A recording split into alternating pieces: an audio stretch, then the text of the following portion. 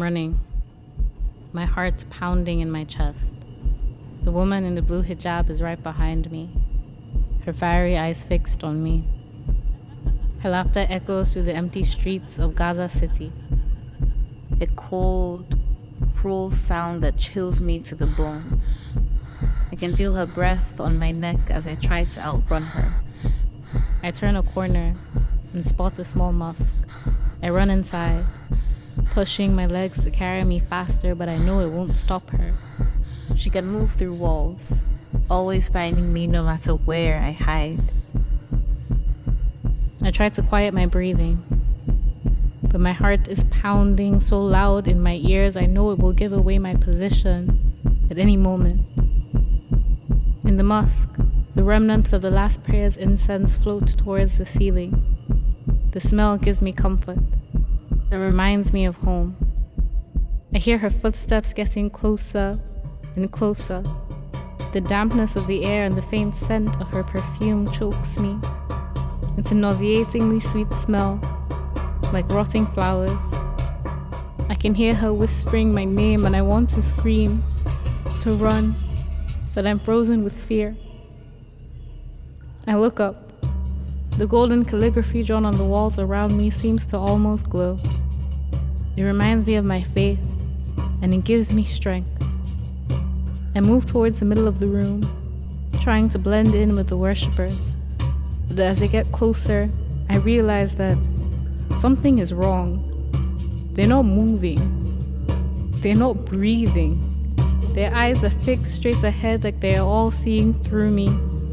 I grab hold of a woman to my right and try to shake her, but her body is cold and stiff.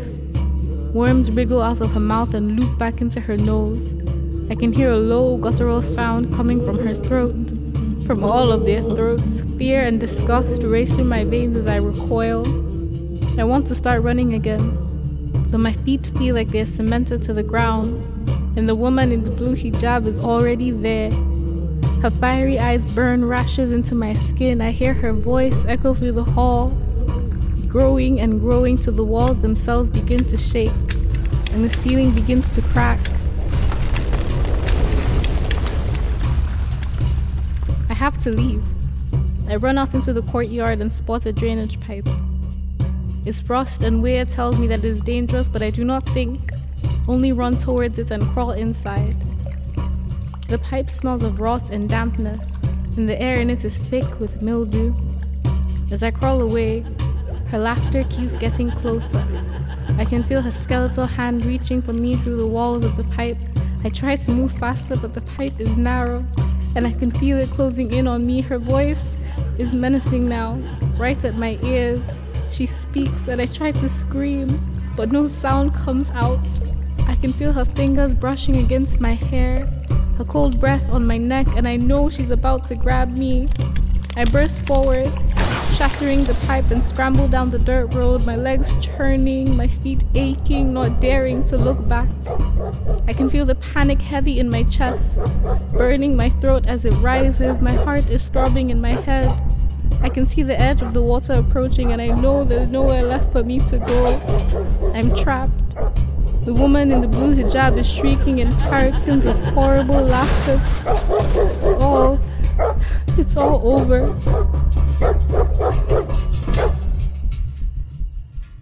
But then, in the depths of my despair, I hear a voice.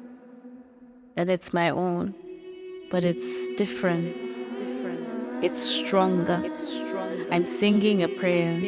The prayer that my mother sang to me when I was a little girl, and as I sing, I feel myself changing. I can feel my arms becoming wings, my legs becoming talons, and I realize that I am becoming a bird.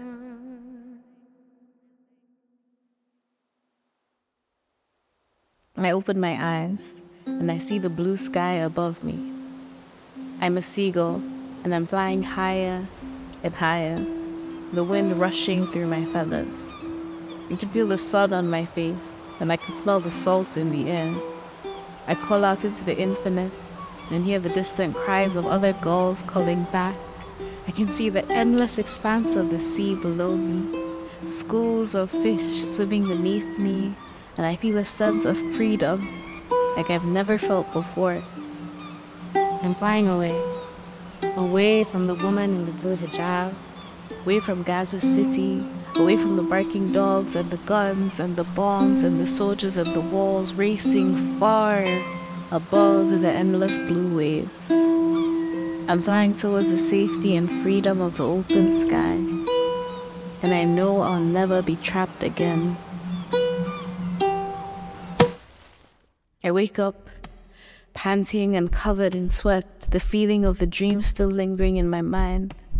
I can feel the remnants of the prayer in my mind, and I know I'm safe, for now. But as I lie in the dark, watching the colors swell in the blackness, I know that very soon I will be in more danger than I have ever been. I hear the pickaxe dull thud in the distance.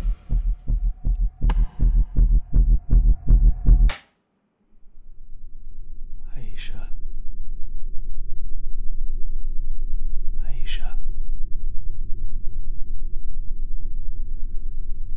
Aisha.